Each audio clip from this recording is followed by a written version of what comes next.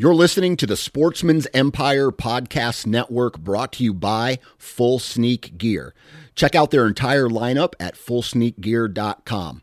Also be sure to check out our entire stable of podcasts at sportsmansempire.com. You're listening to the Sportsman's Nation Podcast Network, powered by Interstate Batteries. From your truck to your trail camera, Interstate Batteries has you covered. Visit your local Interstate Battery store today or online at interstatebatteries.com. Interstate Batteries, outrageously dependable.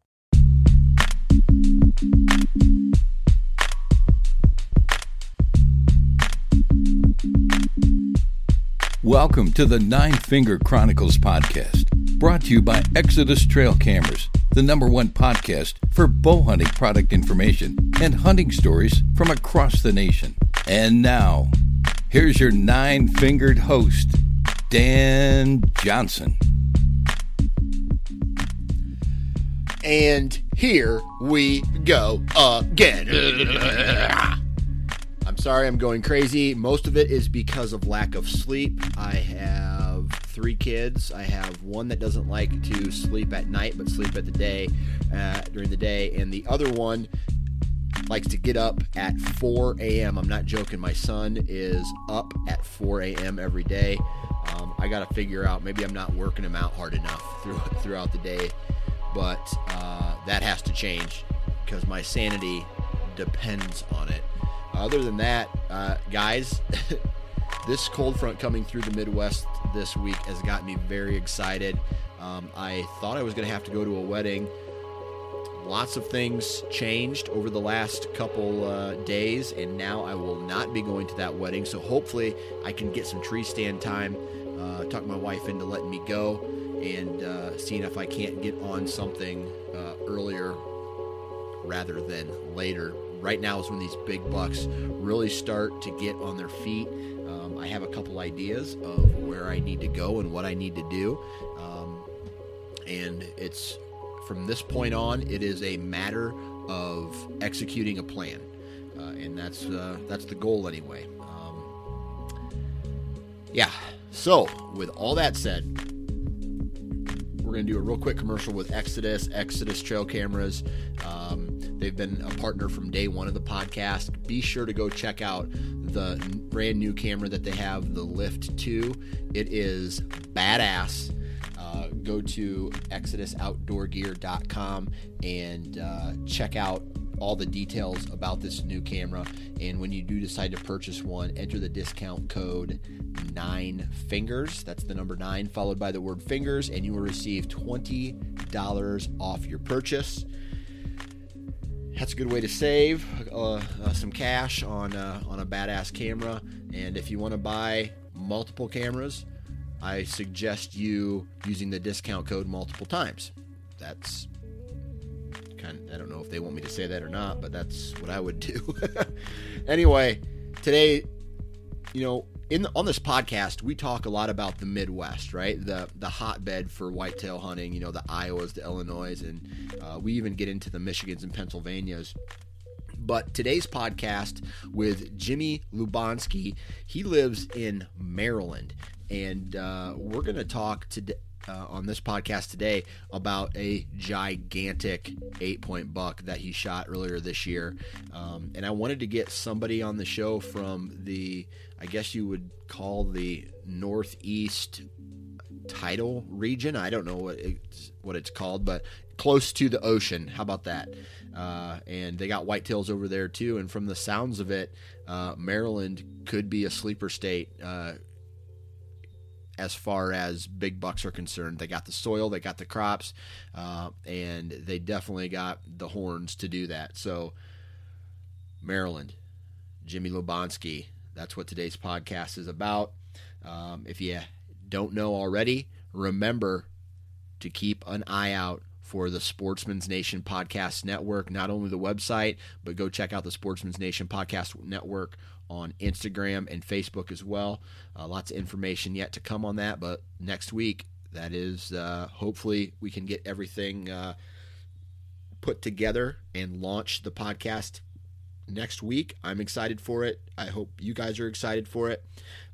In association with the Land and Legacy podcast, the Transition Wild podcast that just launched yesterday, and the DIY Sportsman's podcast. So 4 podcasts for the price of one, which is $0.00. It's free. You'll love it. Let me know how you guys like that. Give me some feedback. I'll take anything, and because that makes all this easier, better. I can make changes or whatever. So I'm just talking because I'm exhausted, like I always am, and I can hear my wife yell at my son to put his diaper back on in the other room. So I'm going to cut this shorter than normal. Let's get into today's Hunter Profile podcast with Maryland native Jimmy Lubanski. All right, on the phone with me right now, Mr. Jimmy Lubanski. How you doing today, Jimmy? Doing good. Well, I tell you what, after I saw the picture that you sent me of the buck that you killed earlier this year, I would be happy too. That is a gigantic 8-pointer, and for all the listeners out there, I will definitely be posting this picture on Facebook or social media or on the blog where you can find this, where you can find the picture of this deer. But before we get into all that, you kind of got a cool story with the background of this, the story with this deer. And before we get into that, we are going to talk a little bit about where you are from and what do you do for a living. Cool. Yeah, I'm from Southern Maryland, so near the Solomon Island area, Calvert County, Maryland. And I worked over in the right around the D.C. border. I'm a police officer over there. Okay, so Maryland, right? I've talked to a lot of guys. They say Iowa used to be a sleeper state. Now everybody knows about Iowa. Then Indiana, right? Some people say the state of Indiana is a sleeper state, and another Midwestern type of state. Big bucks, lots of ag. And then we have, the last time I heard, Maryland was a quote-unquote sleeper state, and a lot of people don't think of big bucks or hunting mature bucks when it comes to the East Coast, especially Maryland, which I take it you're not too far from the ocean? No, we're actually 3 hours from it where I'm at. Well, 2.5 from where I live. Okay. And a lot of places where I hunt is on the eastern shore, right over the Bay Bridge, and they're, an hour away from the ocean. Okay. Yeah. So let's talk a little bit about that area. What's the terrain like? I take it it's a good soil, and that's why that area puts out decent bucks every year? Yeah, so the eastern shore is very flat, full of ag. Most places switch from bean to corn every other year. The one lease that I'm on right now has beans this year, but the year before the guys were telling me there was corn. It's just full of cornfields, flat. And then on the timber side, which typically is on the river side, there's a lot of pines, a lot of really thick, good cover. And then you have beans on the eastern side, or corn. Okay. Yeah, so basically a way smaller version of just about any other place you'll find in the Midwest, right? That ag, right. That timber kind of split. Yep. Is the farm that you hunt on have like fingers of timber that run up through these ag fields? Yes, there's actually, that's up pretty nice. There's a very good system of what funnels that go from, basically the neighboring properties, which this year are corn, which I think is going to end up in turn hurting us a little bit, especially during geese season.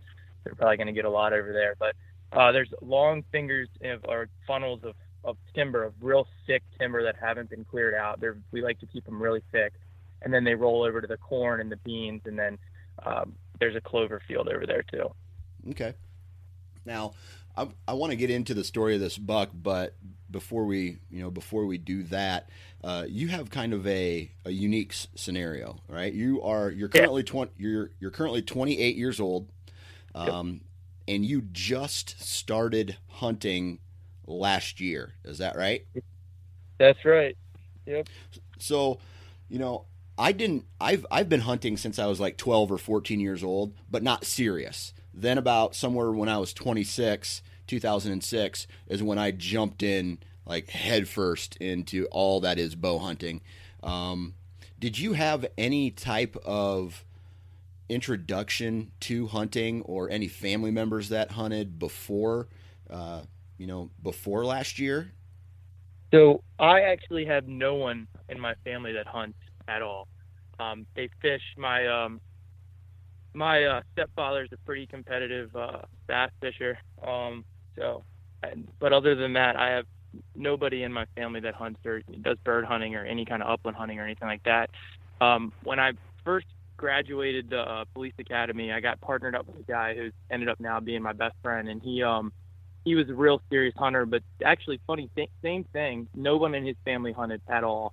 He just kind of got himself into it.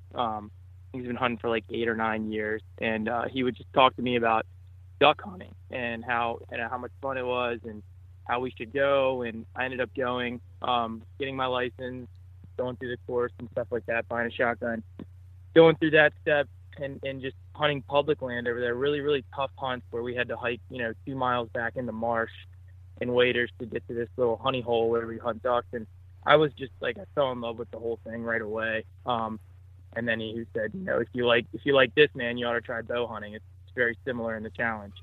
Right. So next thing I know, he's like, hey, do you want to get a bow? I got a bow. One of my other buddies actually ended up letting me borrow one of his bows, and it was set up as, completely wrong draw for me and everything. But I just got good with it. I think it was like a 31-inch draw, and I'm going to shoot like a 28. But I just wanted to get out there. So I took a lot of time and practice learning, adjustments with that 31-inch draw till it got right. And my buddy took me out one time and I got a climber, and he set me up on the opposite side of the ridge from him. And he was like, hey, they're going to be coming from this side. And sure enough, I had a doe come in probably within 12 minutes of being out there and got a really good shot on her. I don't know what it is. He says I got a horseshoe up my butt. The first time we went duck hunting, which a lot of guys don't see a lot of ducks over here on public land, we're throwing out decoys, and about 9 ducks land in the spread, and we shoot all of them. So I killed 9 ducks. We limited out my first duck hunt. I killed a doe within 12 minutes of my first archery hunt, and then second season I shoot a Boone and Crockett buck. You play the lottery? No, but I've been pretty much hit the lottery last year with hunting, I feel like. Yeah, absolutely. So with no family members, ever trying to get you into hunting, and you basically had a friend, it sounds like, who was already in hunting. Yeah. There's something that happens there where you gain a little bit of interest into wanting to give hunting a try, and you started out with duck hunting, it sounds like. What was it? What was that allure of wanting to go with your buddy duck hunting that got you, I guess, to change your routine in life and start to become a hunter? Well, where we work, it's like extremely busy, really fast paced, really high stress, like packed area. The metropolitan area is absolutely horrible for traffic. It's like second worst to LA. There's just a lot of people. There's not a lot of land. And we went, and we were out there in the middle of nowhere, back in the swamp, and just really enjoying everything that was around me. Really got me into it. I enjoyed it. I enjoyed the challenge of duck hunting. I say I was lucky the first time I went out there and shot ducks. Well, the next 2 times I didn't even see a duck. And then I went goose hunting after that, and it was extremely easy. In terms of, you put out like 300 decoys, and the next thing you know, you got 30 birds coming in, you shoot them, you're done. It didn't really have that challenge for me. Duck hunting kind of offered that challenge of, I played sports and everything growing up, and I was kind of looking for something to fill that void.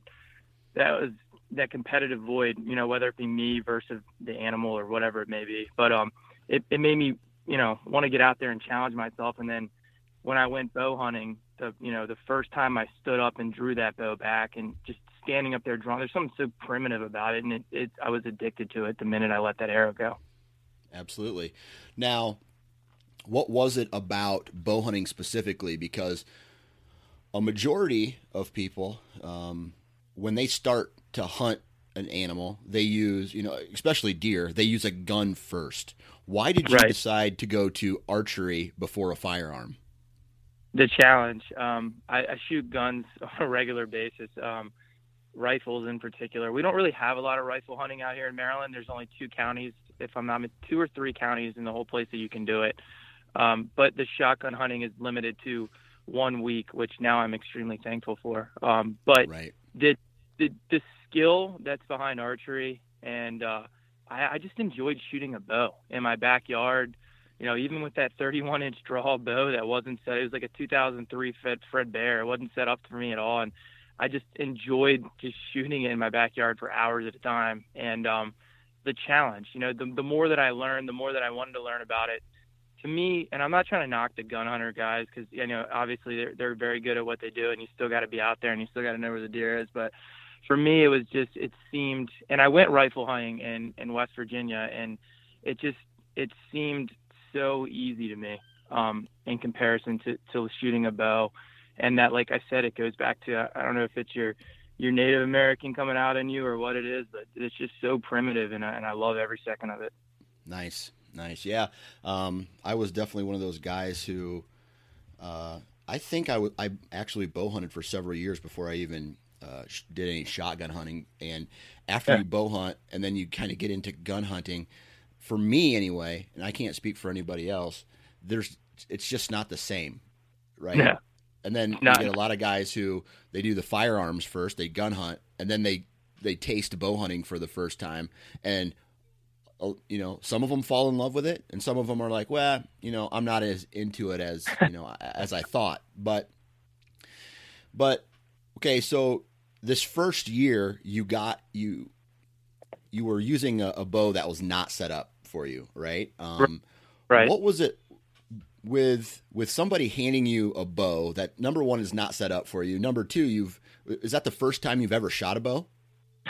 No, he gave me that bow probably 2 weeks before the season started, and and he was like, "Look, man, this is what you do," and didn't really give me any introduction. And the first time I shot it, I ended up stacking 2 arrows pretty close to each other, and he was like, "Wow, that was pretty good." But I think that my background in law enforcement and how much I shoot probably played a helpful hand. And the release is obviously the same with the trigger pull, letting it surprise you, stuff like that. I think that I had somewhat of a background in it. But yeah, that was the first time I had even seen a bow before. So it was all very, very foreign to me.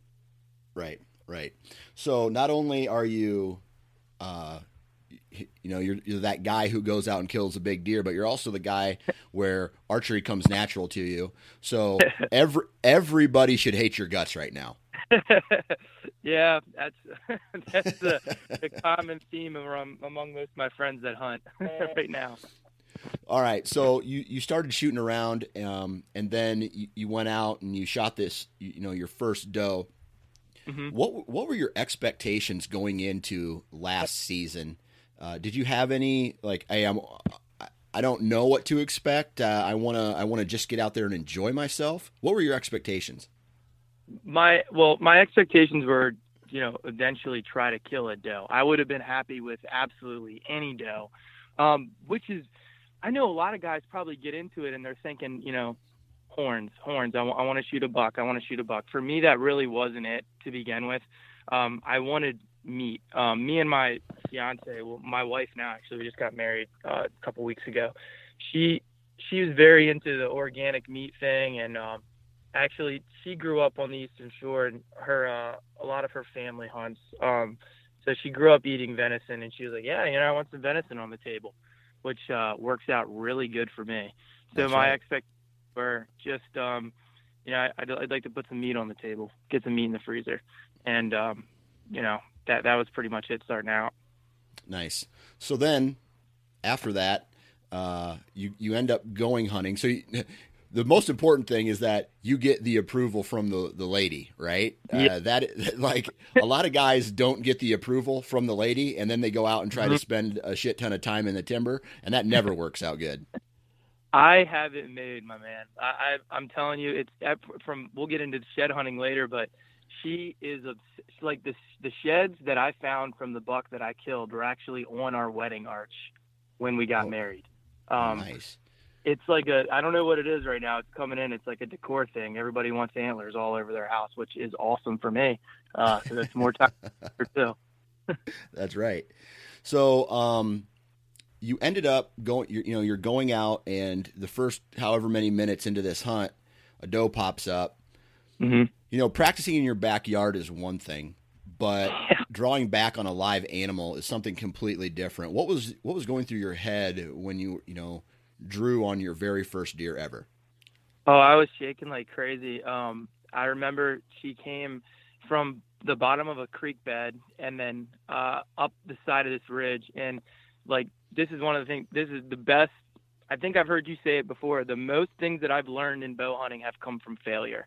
And every time I fail at something in bow hunting, I take a valuable lesson from it. So on this particular time, I was set up almost at, I was like 20 feet up in the tree to 23 feet up in the tree. And it ended up being eye level when she came up the hill, which is not very good. Luckily, it was in the early season. We start here in September. I had a lot of cover.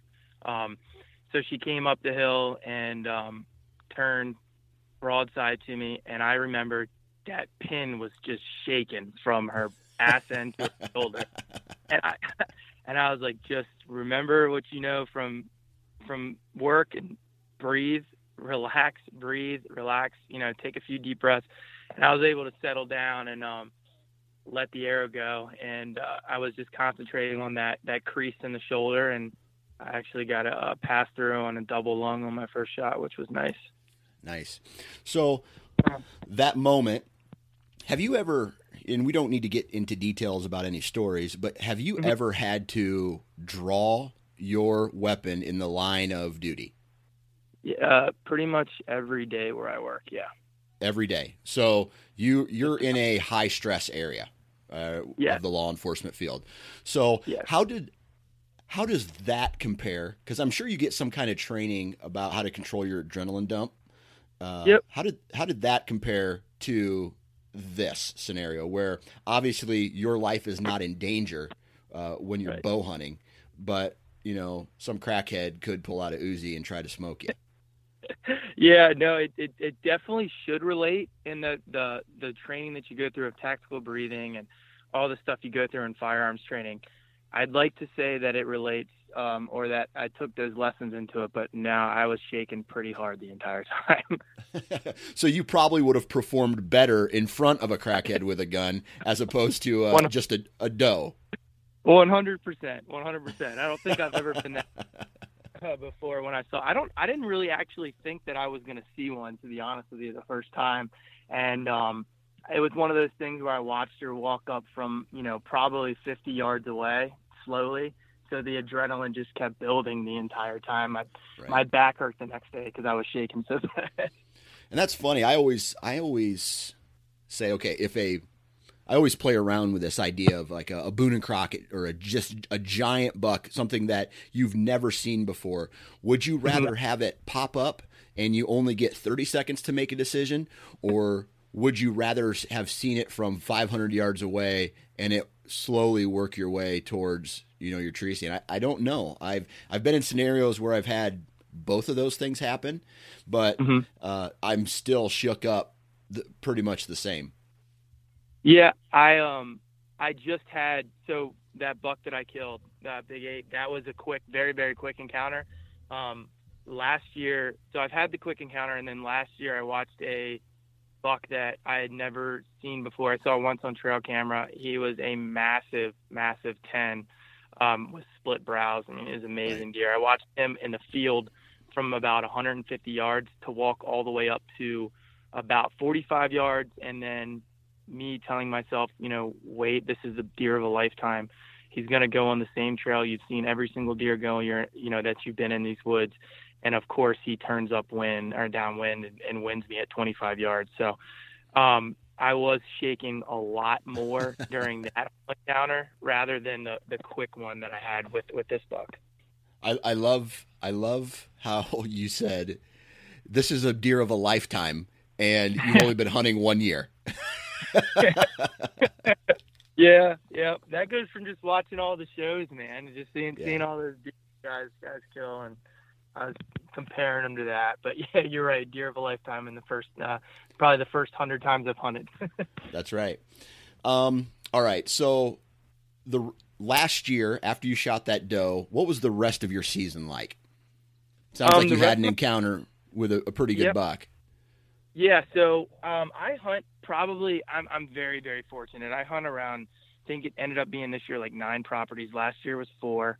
And I had a goal in my mind that I wanted 3 does in the freezer before I even considered going after a buck, which is, I don't know where I picked this up from. I think it would probably just be from, getting addicted to bow hunting and then listening to your shows and hearing the maturity thing, and realizing that was such a challenge, because probably around the 4th time that I hunted, I saw a 8-point, which didn't really look big to me. But as a guy for their first season, I'm sure that pressure of not really pressure, but just like angst of, I want a buck, I want horns, I want to shoot something with horns. I saw several bucks before that, and I passed on them, which I'm very glad I did. But I don't know where I picked that up from so early, but I'm glad I did. So I didn't shoot a buck yet. And then the rut was starting to come in, and I had never experienced that before. I watched, bucks chasing stuff around, and we had one buck on camera that kind of had a little bit of a funky rack that I was after, because he looked like an older buck. He was real big and fat. I mean, he looked like a cow, but had a real bad left-hand side. And I was like, okay, that's going to be my target buck. That, and then the other buck that I sent you a picture of, that thing is a hog. I was hoping that buck would come around, but other than that, it was just, sticking to does and just really enjoying being out there. Nice. So, man, you almost are describing what I went through. It's funny because when I seriously got into bow hunting, right? Because I've been hunting for a while, I never really harvested any deer. It was, hunting when I was young was something to do if there wasn't anything else to do. Then, I cannonball into it in 2006, and I did the same thing that you kind of described, passing all these little bucks and kind of concentrating on shooting does or mature bucks right out of the gate. And right. For some reason, a conversation I had with a farmer sticks in my head. I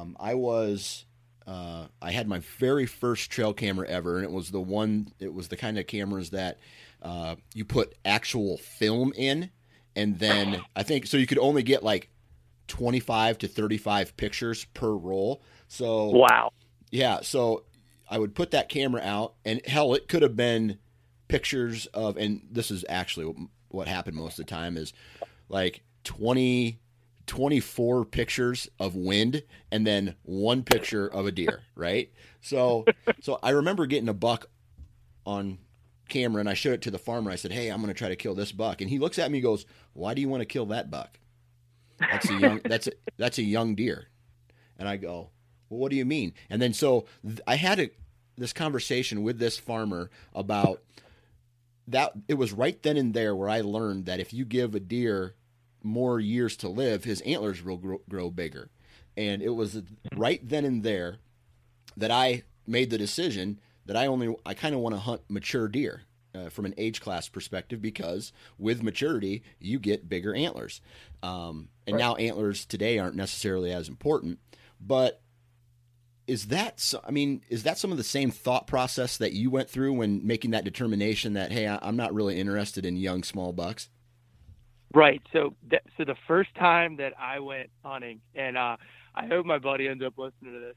The first time that I went hunting, there was 3 of us that went hunting, and my one buddy shot a spike, and I remember thinking to myself, and it's a joke to this day, we call him the Spike Slayer.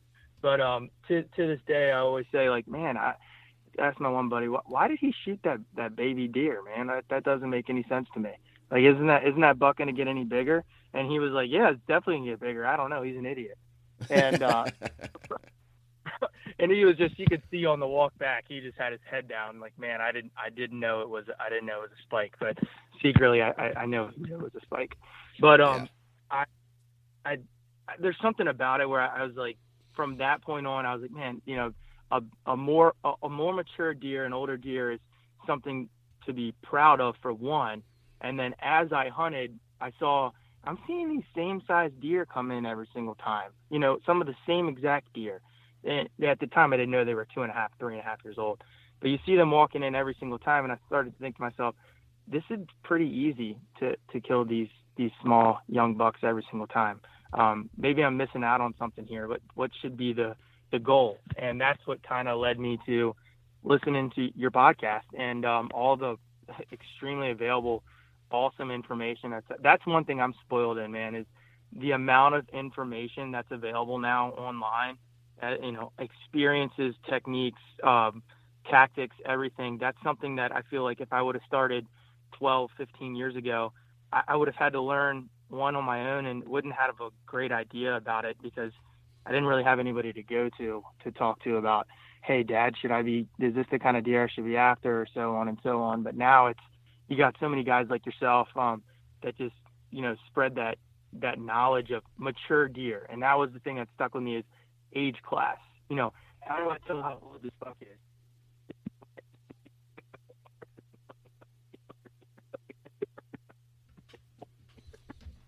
I was kind of got back into the challenge aspect of it. I was like, man, it's really hard. I don't see this deer. This deer only comes at night on my trail camera. Well, hey, buddy. You know, yeah. Hey. You're severely distorted right now. Oh, really? Yeah. Yeah. Is it better now? Yeah, it's a little bit better now. Did you move around or something? No. Nope. Okay. All right. In the same spot. I don't know what that was. Okay. I'm not sure either. So 25. What were we talking about 1 minute ago? Basically I have 1 minute of bad tape. You had the farmer tell you. Oh, yeah. The young, or why do you want to shoot that buck? Yeah. And you got into it a little bit. Let's see here.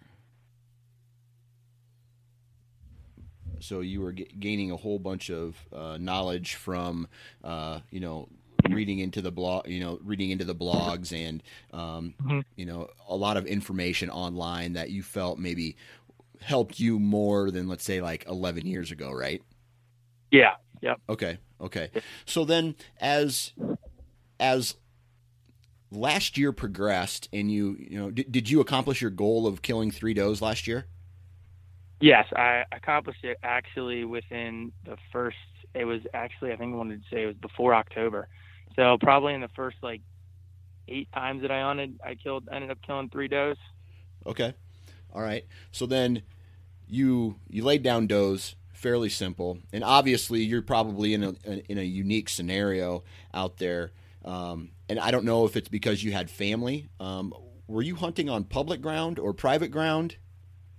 So we actually, where I grew up, there's only one public ground anywhere, and it's so heavily hunted that one time we went in there to hunt ducks, and it was just, I was looking up in the trees, and it was crazy. There was like 3 different guys within an acre of me. There's no public land where I'm at, and the ones that are here are extremely overhunted, and they're very small, within like 100 to 150 acres. So I was really lucky when I had a buddy who purchased 44 acres over on the Eastern Shore in a very, very prime location. Gotcha. And he offered, he said, hey, can you come out and help me do some work out here on the farm or on the ranch? And it's not really a ranch, we just call it that. But can you help me do some work out here on the property? And, you know, you can hunt whenever you want. And it's actually backs up to a pretty well-known outfitter, and who's got a lot of ag. And then on our side, we got a whole bunch of cover. And then what I did was I got on this app that shows, you know, property lines and who owns the property within certain areas in near where I work that aren't really hunted. There's, you know, 50 acres, 60 acres here, 30 acres there that aren't hunted. And what I found out is a lot of people that own houses around these areas own a big chunk of that timber. and nobody really hunts it. So what I started to do then was I went and just knocked on doors, talked to as many people as I can, just try to put out as many seeds as I could. Right. So I take it that you were successful in that approach, knocking on doors and gaining access to property. Yeah, I was really surprised at how receptive people were to actually just, it's different to send a letter or make a call. I feel like going up and the most success, because I've done the send a letter, make a call thing, because a lot of the land down here is being developed. Unfortunately, it's under contract or it's owned by these big land developers or contractors. So they're not going to give you permission. A lot of the guys that I've talked to and called, they say, hey man, this is a $1 million company, but I'm not signing a permission slip to have you hunt and then have you fall out of a tree and sue me. And even when you offer a non-liability disclaimer, they still say no. So that's kind of out of the question for me. It was going and knocking on the doors and meeting face to face with these people. A lot of them just want to see who you are. You get a chance to explain to them what you're about. I've had so much more success with that. All right. Now here's the question. Do you have a cruiser? Yes. Did you drive your cruiser to go knock on doors? No. Okay. No, okay. Did not. Okay. However, I was in uniform. Oh, okay. That's almost like cheating, man. Yeah. Who's going to tell a cop no? A lot of them did. A lot of them did, though. Okay. All right. Well, that's cool, though. I mean, if I owned property, obviously no one would get to hunt it. But if I had a cop show up and, in uniform and be like, hey, my name's so-and-so, I would actually consider it a lot more than if it was just some average Joe, right? I mean, police officers protect and serve, whatever. So if you're going to have anybody on your property, it might as well be a police officer. Right. Yeah. No, it's helped out a lot. And you got to tell them up front, like, I'm not offering to, watch over your property extra and any kind of benefits for my service, because, you'd obviously get fired for that. But I do think a lot of them do feel a little bit safer when, if I do park the cruiser there when I'm going to hunt, because occasionally I will do that if it's in the county that I hunt, because we're not allowed to bring our cruiser out of the county. I only have about 3 or 4 places that I hunt where I work, because it's actually it's literally like a city. And in between those rows of townhouses or apartments and stuff, there are like 30-acre, 40-acre patches, and I have permission to hunt 2 or 3 of those. Right. So you gained access to these properties, and that's something that a lot of people have to learn how to do, just like shooting a bow. I know a lot of people who are great hunters, but they can't communicate. I mean, they don't know how to have a conversation with anybody. And that's one thing that I'm not saying I'm a great hunter, but I tell you what I'm good at, and that's talking to people. So I can go up to a farmer and I can relate to them on different levels and, allow myself, introduce myself and allow them to know who I am, what I'm about. Hey, if there's a hole in the fence, I'll fix it. I don't need to, call them. I just take care of business. They know that nothing's going to happen on their property. And I think that's part of hunting that a lot of people overlook. A lot of people say, oh man, I don't have any property to hunt. All I have is 2-3 acres or 20 acres or whatever. Then I have to hunt public ground. Well, if you get better at knocking on doors and communication with people, you're going to be able to open up more doors for you, for your hunting. Absolutely. Okay. Go ahead. I read there's a book, Tactics for Hunting Mature Whitetails. I think that's the name of the title. And there's a section in that book, and it's literally on gaining permission. And one of the things I took from that, and it's an older book, one of the things I took from that is, being personable, like you were saying, relating to people, being a human being, going up and knocking on the door, whether you see whatever sports team flag is in the front yard. Hey, did you watch the game on Sunday? Or so-and-so, just, being a human being. And that's what they want to see. And like you said, fixing stuff around there, offering them venison, whatever it may be, it goes a long way with people. I don't know. I'm laughing because I had a conversation with a guy when I first moved up to where I lived. I drove out in the country, and that day I was wearing an Iowa wrestling shirt. So I drive by this farmhouse, and I see a guy, and in his front yard is an Iowa wrestling flag, and I see him out in his barn. Well, this is where it gets good. We go up, and back then I was really into wrestling. I knew a lot of the wrestlers who were wrestling, and you know the track that the Iowa wrestling team was on, and all that stuff. And I had a conversation with a guy, and it lasted probably 45 minutes to an hour. And I'm just like, "Hey man, you own this property? Do you mind if I hunt it?" And he's like, "Nope, I hunt." So it's like I kind of wasted 45 minutes of my day, that hour of my day, just BSing with this guy. But you'll get that sometimes. Oh yeah, no, I've definitely been there, done the 30 minutes, going in, sat down, had somebody make me their world famous chocolate chip cookies they only make their grandchildren. Sit down at the table, start talking, and 35 minutes into listening to rambling, I popped the question. Hey, ma'am, do you mind if I take a few does back here for meat? Oh no, honey, we're not really into the hunting thing. We like watching the deer eat the flowers. Okay. we like watching the deer eat our landscaping. Yep, exactly. There you go. So then the rest of last season, right? You got your does. Mm-hmm. What did you have any encounters with any bucks that you felt deserved an arrow? I had an encounter with one buck in particular that we have on this 44 acres over on the Eastern Shore, and me and my buddy had been running trail cameras since around September, and we had one buck that kept showing up. He was a nice wide 8-point. At the time, we figured he was probably 3.5 years old, but it was something that I thought I would have been really proud of at the time. Me and him came to the conclusion that, hey, we're not going to kill this deer. We're going to let it grow and see what it turns into next year. And then I had an encounter with what was probably a 140-inch 3.5-year-old with my buddy who took me hunting, and I actually videotaped it on my phone. I got a recording of the buck walking under me, and I sent it to him, and I was like, yeah, man, letting him go one more season. He's going to be a hammer next year. And he calls me when I get out of the stand. He's like, a hammer? What the hell are you doing, buddy? You've never shot a buck before, and you're over here letting them pass like you're on the Outdoor Network or something. Like, you need to put – And I just said, yeah, man, but I've seen those bucks that size several times this year. I don't think it would mean as much to me as it should. Next year there's a potential of having a real 160-inch plus deer on this farm. And he's like, I don't know why you're talking like this. You haven't killed a buck yet.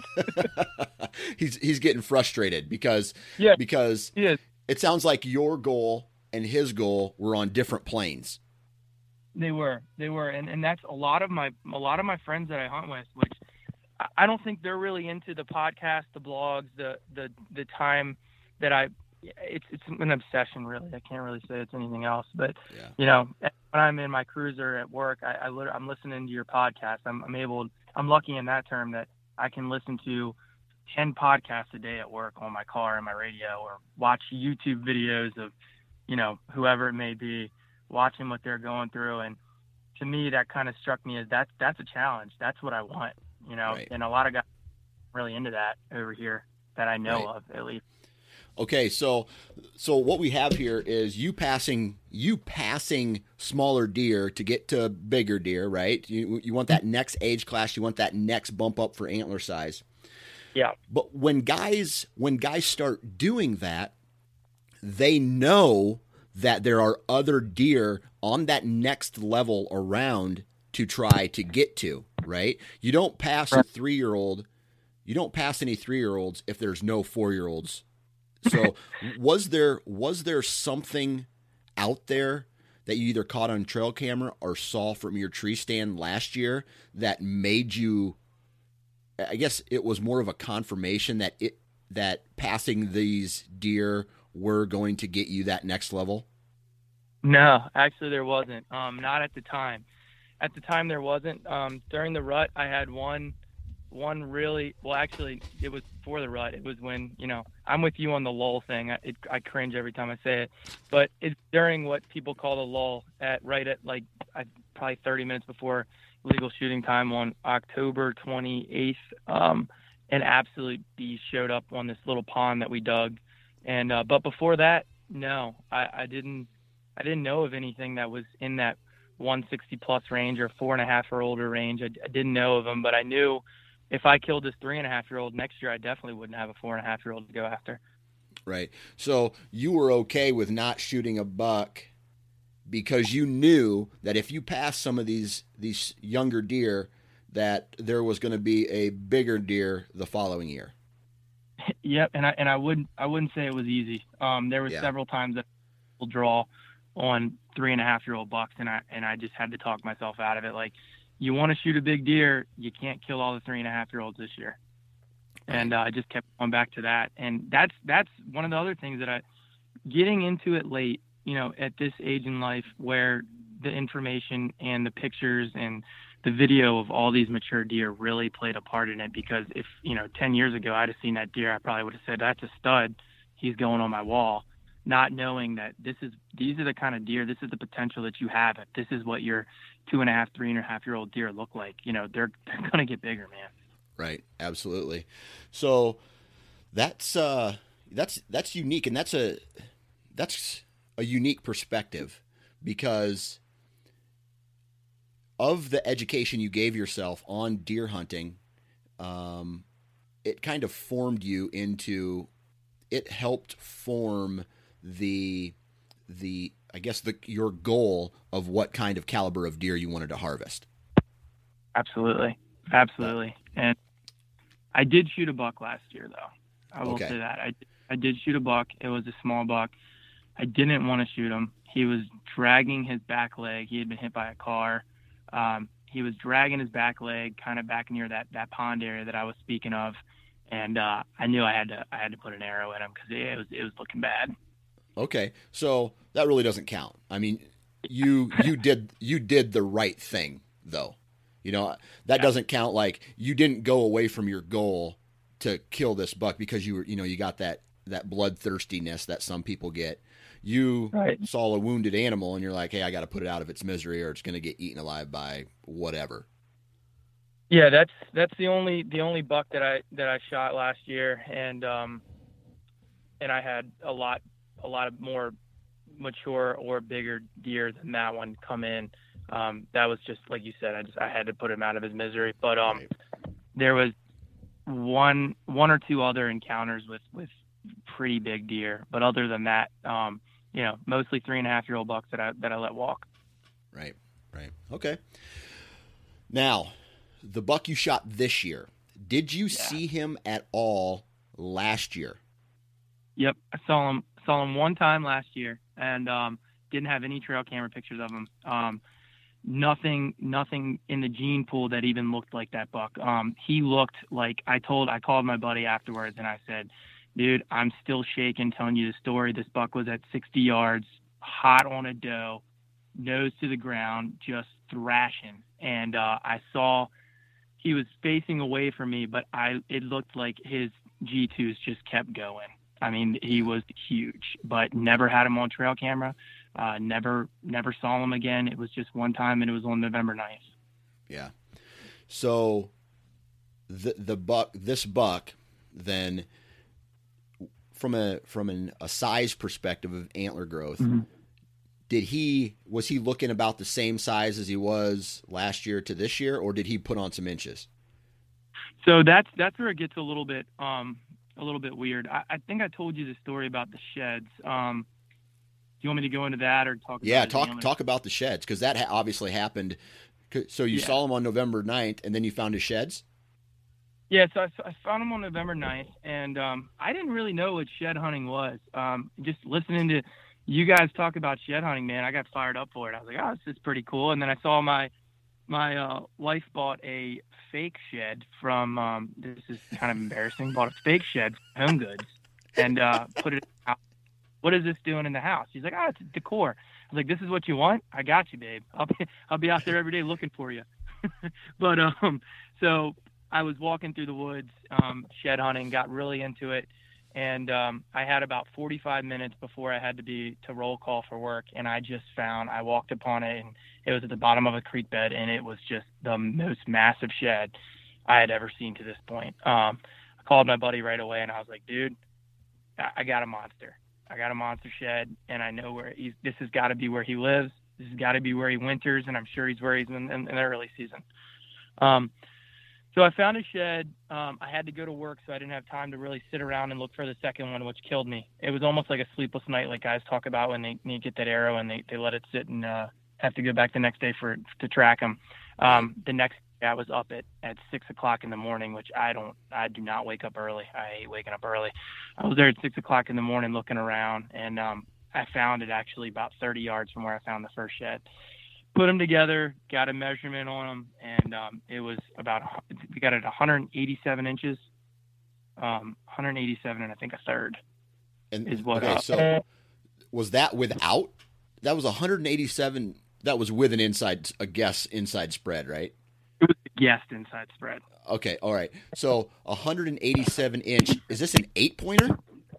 No, he was a 10 last year. Actually, his right side now that has that little flyer off the back of the G2. It's his left side. His left side that has that flyer off the back of his G2. It's a pretty thick G2. Yeah. Last year was a split tine, really big split tine, and then the right side had the left side had an extra. He had a G3. So okay. He was a 10 last year, but the crab claw stayed the same. Okay. So are you positive, just from looking at the characteristics of the antler, that this is the same deer? At first, no. At first, I wasn't positive at all.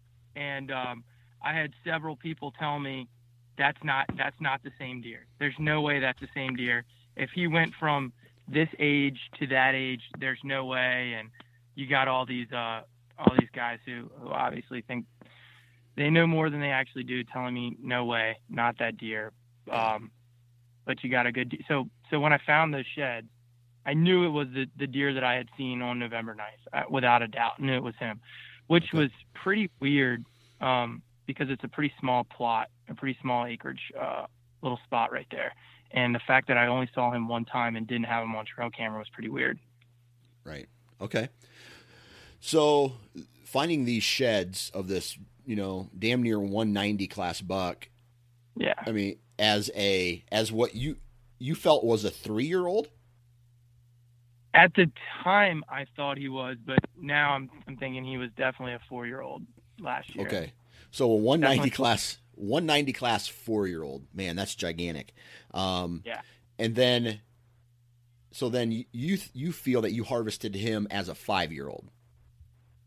I'm pretty sure he was 5, but because of how dry the summer was, I think that it took away from, judging from what guys are saying around the area, a lot of their deer didn't really have a big jump this year. In fact, a lot of them lost growth from 3 to 4. Right. So nutrition can definitely play a part in that. Yeah, I mean, it was really, really dry here this summer. And we didn't have rain for almost like 15 days here coming into the early season of bow hunting, which really made the deer act kind of weird. But yeah, I thought we sent his jaw out, so we're going to know. I don't obviously have a lot of history with this buck, so there's no way I can definitively tell you that he was 5.5, but this is off of our best knowledge. We think he's 5.5. Okay. So you got fired up because not only did you see this deer from the stand, but you found his shed. So you're knowing that his core area is somewhat in an area where you can kill him. Now, yeah, and I was pumped. So from said shed season to the hunting season this year, right? That's 7-8 months. What did you do to try to become a better bow hunter? So the first thing I did was I only had permission for 12 acres on that 30-acre parcel right there. I only had permission to hunt 12 acres. So the next 2 months what I did was I went around and knocked on every surrounding door to that area to get as much possible land as I could within that parcel. I like it. And and I got a lot. I got a lot of yeses. It was the most yeses I've ever gotten in my whole life. And I think it was like 5 out of 9 people said yes. So I ended up with like 19 or 21 acres of this 32 acres, which I thought was in one of the areas was where I found his sheds. And then what I did was I went back to every single episode, you know, from your podcast and the other podcast, and went down and looked at everything that said shed hunting. Every single episode said something about shed hunting, to learn absolutely as much as I could about what finding those sheds meant, what you guys learned from those sheds.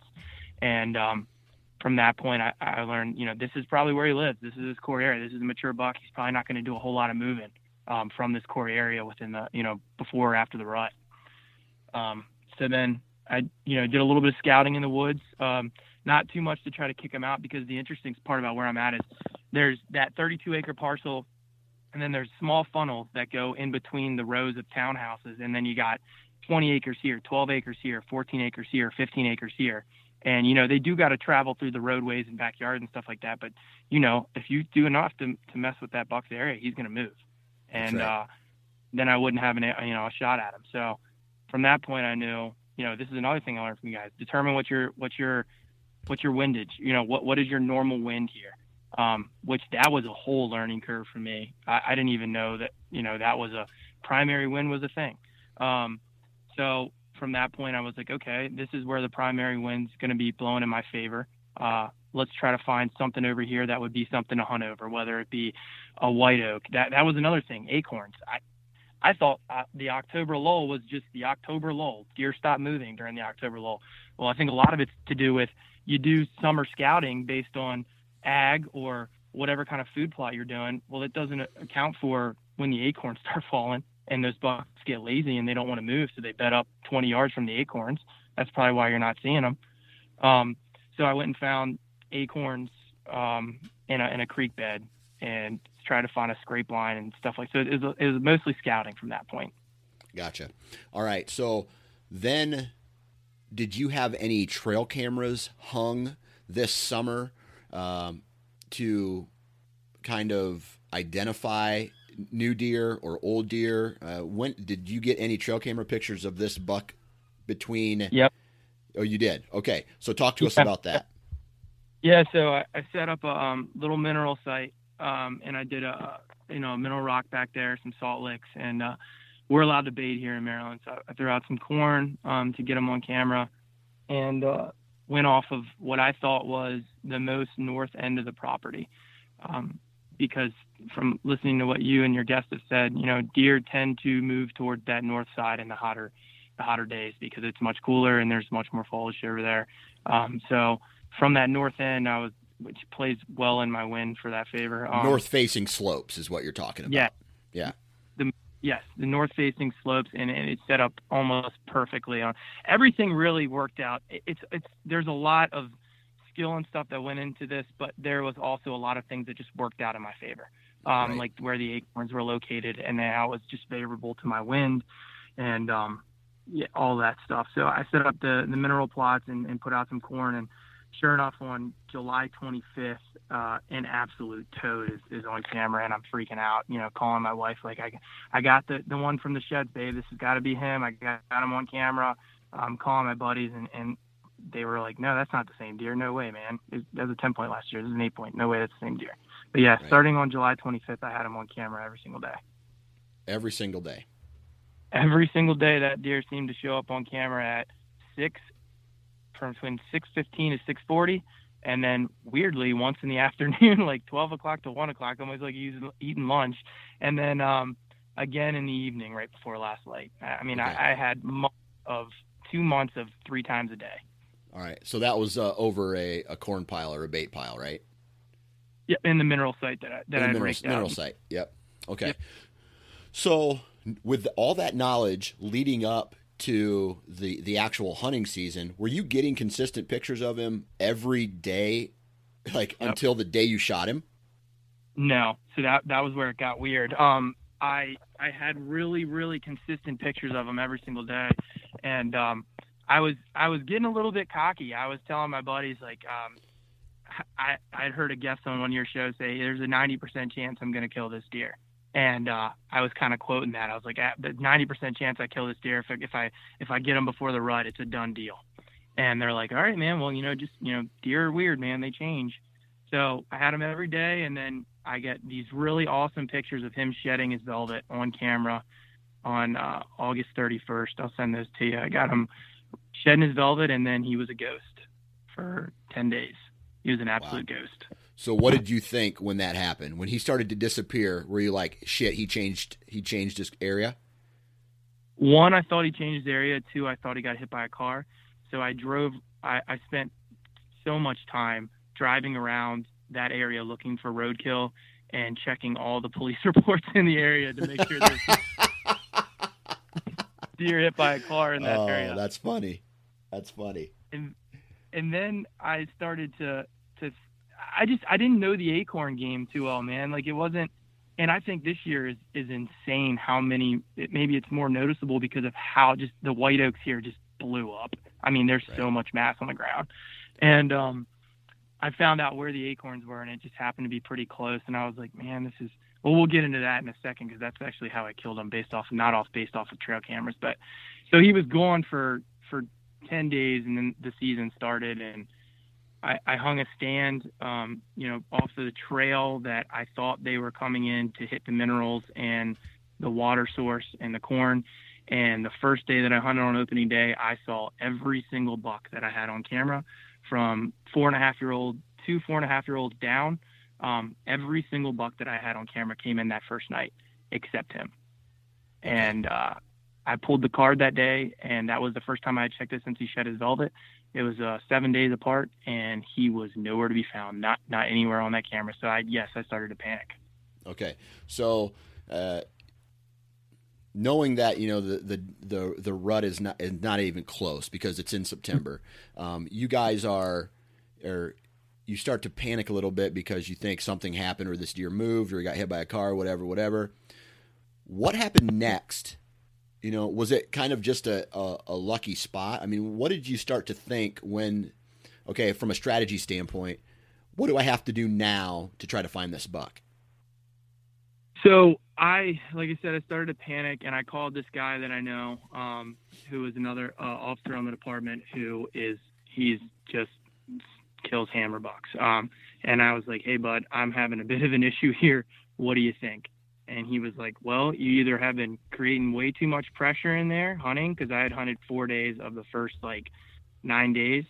But he said he should still be showing up at night. That's a little bit weird. Have you checked for the acorns? And I'm like, oh God, the acorns. Yeah, of course.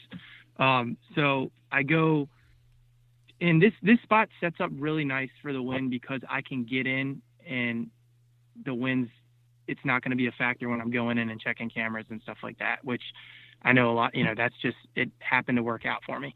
So I go down about, I don't know, maybe 1,000 yards from where I had this mineral site and been seeing them every single day. And I see just these massive hoof prints on this main trail, real deep in the ground. And we had just gotten rain, and I look up and there's acorns falling right on the corner of what this open field would be. And there's no ag there or anything like that. It's just grass. And it's on the north facing slope. So I went in, and I'd called my buddy, and I was like, you know what, man, I don't have any trail cameras over here. I'm going to give this spot a try. What the hell? What's the worst that can happen? So not having a stand hung or anything like that, I used the climber. I climbed up on the edge of the field, and where I'd seen the hoof prints, and where I had, permission to hunt in that little area, because the area a little bit to the west of that, I didn't have permission, and I was kind of scared that was where he was going, and starting to second guess, did you do too much? Were you pressuring him too much? Did you hunt too much? And I got, that's when it all came together. Sure enough, at 6:45 that afternoon, that's when it came together. So you went scouting for some acorns, found them in that area. Yep. And this is in that same 30-ish acres that that he had been living the entire time. Yeah, so the core area, actually, I don't have permission to hunt. It's really funny. The main circle, I don't have permission to hunt, and it's honestly probably the best case scenario, because then I can't go in there. There's no point in checking. You can't check trail cameras, so you leave that spot as a sanctuary for bedding, which now is a lesson that I've learned. That's great, and I was forced to hunt the edges, which is what you should be doing anyways. Right. But yeah. So you located these acorns, big print, and it was almost like a no-brainer. Hey, I got to get in here. Yeah. Yep. And I saw some poop on the ground, and it had, big chunks of acorns in it next to the hoof prints. And I was like, man, that's him. It's got to be him. He's eating acorns. And that's when I said, okay. So you hung this tree stand kind of, was it a run and gun? Did you take the stand in and hunt it that night? Yeah. So it's a climbing stand, actually. Okay. Which I kind of went away from those this year. Last year I did a lot of climber hunting because I kind of got into the game late. I got into these permission spots late, and I don't know what it is about a lock on hanging a lock on and having the availability of just being like, oh, I'm running 30 minutes late, let me just climb up in my lock on. I think that was a trap that I fell into really hard right away. And run and gun is not a term that a lot of guys use over here. It's not really a thing. So that was something that I took directly from you guys that just played out so well on my part, that I won't do anything but the run and gun now. Just keeping them guessing, moving around. That's the key. So I went in there with the climber, climbed into a tree that I had never scouted, never seen before. And it was just based right off of that trail where I'd seen the hoof prints. Okay. So you get in the stand. Was it that first night you ended up having the encounter with him? Yep, it was the first night. My wife, it was a week to the day of our wedding. She wanted me to go all the way up to northern Baltimore to pick up these damn centerpieces, these like middle cut pieces of wood for the centerpieces on our table, which she's going to listen to this, I'm sure. They turned out beautiful. But I had to go up there, and I was getting in the stand a lot later than I had wanted to get in the stand. And it's the first time going in. So, it's like the first time hunting that year. You don't plan for certain things. So I'm texting my buddy. It's 78 degrees. I'm sweating my ass off. I forgot my ozonics. I don't have my ozonics in the tree. I grabbed the wrong quiver. And I had a backup release in my bag. Thank God. So everything went wrong. Everything that could go wrong went wrong that day. And I texted my buddy and I said, dude, this is a complete waste of time. I'm wasting a hunt day that she might be mad at for a day I'm not going to see any deer. And he said, stick it out. Those usually make for the best stories. That was 8 minutes before I killed this buck. Oh my Lord. So how long were you in the tree stand before he showed up?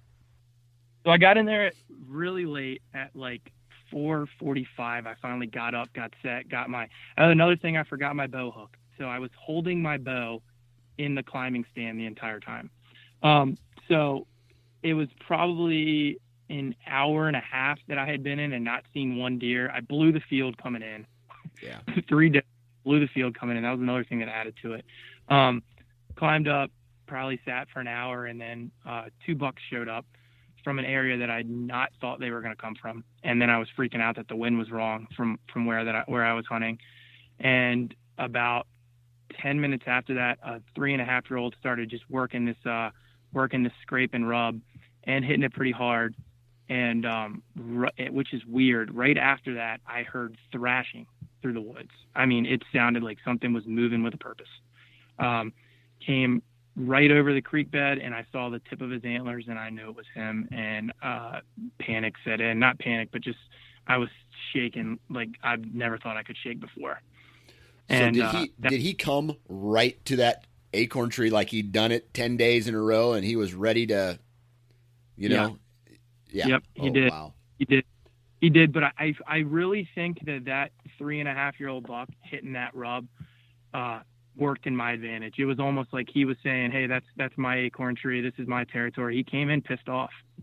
Oh, wow. Very aggressive. Came over top of that creek bed, very aggressive. Came right into that little set. There's like 4 white oaks right there that were hitting pretty hard. That's right where he came into. Gotcha. So as he's foreshadowing tells us earlier in this, he came in fast and hard. You didn't really have time to get all jacked up. I mean, you did, but right. Yep.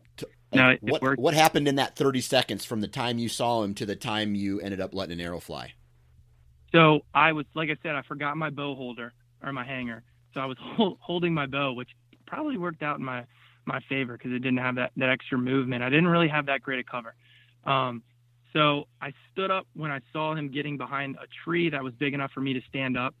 So I stood up and drew way prematurely. This deer was probably 70 yards out, but like I said, I was kind of panicking. He was probably 70 yards out over the creek bed.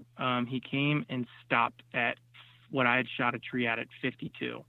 And I would never take a 52-yard shot. I shoot it in my backyard all the time. It's just not on that deer. It's not the one you take. And he just kind of hung out for a second. And then he started to move.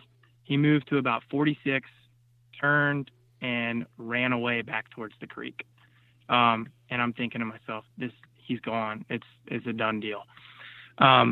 Then probably 10 minutes passed, and I hear thrashing again, probably 20 yards up from where I'd seen him on that tree. And then sure enough, he comes stepping over that creek bed again and right back to that acorn tree. Stops at probably, I called him at 42, stopped him at 42 yards. And normally if you'd asked me 10 days before that, would you shoot that buck at 42? And I'd say absolutely not. But because of that, the fact that he had already turned, and I shoot so consistently at 40 to 45, and I know that's I'm good. I'm golden in that range. He stopped, and I let it fly, and he was quartering away, and I hit him right in that pocket behind the shoulder blade, and got a complete pass and went through the shoulder on the other side and double lunged him. So you let the arrow go. What was your thought process at that point? I mean, did the quote unquote holy shit set in, or like were you shaking? Talk to us about what happened after you knew you hit him. So that's the funny thing. I called my buddy Dustin. Well, first off, I told you I grabbed the wrong quiver. And then another backstory to this is I just bought a new bow on Wednesday. I killed this deer on Friday. I had probably 150 arrows through this new bow. This is a bow that's set up for me. This is my first real purchase of a bow. I went hard on it, and I knew what I wanted. I bought it. So I grabbed the wrong quiver for this new bow, and it didn't have a lighted knock on it. And I know you shoot a fixed blade, correct? I do, yes. Okay, so I've been shooting mechanical up to this point, but I had fixed blades in my quiver for like follow-up shots on does just in case I needed it. And I grabbed one without a lighted knock and a fixed blade. And everything that could go wrong went wrong that day. And but I mean, turn worked right. But I shot him, and he kind of didn't take off right away. The other bucks ran away right away. He kind of looked around for a second, and then his tail went down, and he ran over the creek, a pretty steep creek bed. And I thought I heard a crash, but not really. I call my buddy Dustin, and I say, holy shit, Dustin, I shot him. I know I smoked him. I know I smoked him. Like it's him. And he's freaking out like, oh my God, I'll be there in 10 minutes. I'm coming right now. I'm at dinner with my mom. I'll tell her she's got to take a rain check. I'm on my way. Cause he had seen the trail camera pictures of it. And he's like, whatever you do, don't go in there. Leave him be, let him die. Yeah. So then I go over to the spot of impact, which is, 40 yards from where I was set up, and I don't see any blood, and I don't see my arrow. And normally shooting lighted knocks, I can follow those knocks pretty good and determine if I got a shot. And this is also kind of out of the normal range of where I shoot. So I called Dustin back and I said, Dustin, there's no blood. I think I missed, dude. I think I missed. He made it over that creek bed. I think I missed him. And he's saying, oh my God, no. How did you miss? Blah, blah. And then the panic starts to set in, and I'm like, I think I just missed this deer. And he's like, all right, but just look for the arrow and don't go in there. And I still can't find the arrow. I walk up about probably 20 yards, which I really, hindsight, should not have done, but I was just guessing if I hit him or not. And I just see a puddle of blood right before the creek bed. And I called Dustin back, and I'm like, Dustin, I'm telling you, he's down. That had to be the crash that I heard. There's blood everywhere. And so it was a roller coaster, man. It was definitely a roller coaster of emotions. So you You follow the blood. Long story short, you follow the blood. Yep. You find the deer. It was a good hit, right? Yeah, it was a really, really good shot. Okay. Like I said, turned away, went straight through, and yeah, my buddy Dustin shows up. We follow the blood, and he couldn't have been more than 40 yards from where I shot him. Nice. Then you bend over, you touch his antlers, and you pick up his head for the first time. What kind of thoughts were going through your brain at this point? Holy shit! I cannot believe, one, that this hunt worked. Two, that I am this lucky to have my hands on this kind of animal right now. It, other than my wedding day, it was the greatest day of my life. Easily wow. The greatest moment of my life, holding that deer, and just, I couldn't. And my buddy, who's been hunting for 10, 12 years in the southern end of the county or the state, that just, the Maryland state record was shot there last year, 10 miles from his farm. And he was like a 260-inch deer. And that guy shot some big deer, and he was like, holy shit, Jimmy. I hate you because that shouldn't happen. Two, I'm so happy for you. That is the most amazing deer I've ever seen. Yeah. Man, that's crazy. So then my next question is for some of these people, and typically this happens with kids, right? A kid who is, I'm going to say between, 16 and younger or something like that, they kill a slob, right? They kill a Boone and Crockett animal. They kill a giant buck. I wonder what is your goal? Is your goal to continue to, because literally there's not much up from shooting a Boone and Crockett 8-pointer. Right. I mean, yes, you can continue to shoot these caliber of deer if you have great property, but there's going to be years where these kind of deer just don't exist. So what has been your thought process about killing your very first buck ever, making it a Boone and Crockett? I'm very thankful, and I do realize that I'd say this to I told this to my buddy. I was like, this is the pinnacle of bow hunting, man. This is what, when I first started, deciding that, you said you'd have this moment too, that this is what I wanted to do. I didn't think it was going to come together like this, right. For one, and I didn't think it was going to come together this season. I didn't think it was going to be me. From this point forward, I'd say, even this year, I don't really have anything other than that buck that I'd sent you the picture of that I'd seen one or two times last year. I don't really have anything that's even close to that caliber. Probably in the next 2 years, I'm not going to have anything that's second. I got a lot of 3.5-year-olds, maybe a 4.5-year-old that could have some potential, but nothing like this. And I'm fine with it. I think that the satisfaction I got from that deer is worth every second of the wait that'll go into the next 2 to 3 years, waiting for another one to get that big. Absolutely. And well, the challenge is what does it, man. Yeah, absolutely. Well, I tell you what, Jimmy, man, I thank you very much for hopping on and sharing this story with us, talking to us about Maryland and whatnot.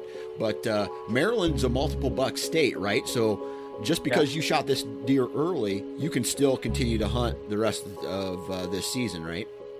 Right, that's correct. We get a buck for archery, and then you get a bonus buck stamp. So if you kill 2 doe, you get another buck. And then muzzleloader just came in on Friday. So you get muzzleloader from Friday to Saturday, and then another couple of splits of that, 2 to 3 day splits. You can take a buck with that. And then you have your shotgun season, which is the week after Thanksgiving, and then one more late season. So theoretically, you can take 4 bucks with your bow, because I don't gun hunt, I only bow hunt even during those seasons. Theoretically, you could take 4 bucks throughout the season, which is, in my opinion, absolutely ridiculous. But yeah, you can. Yeah.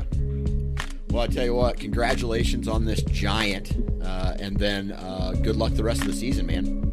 Thanks, man. Love the show, and I appreciate you having me on.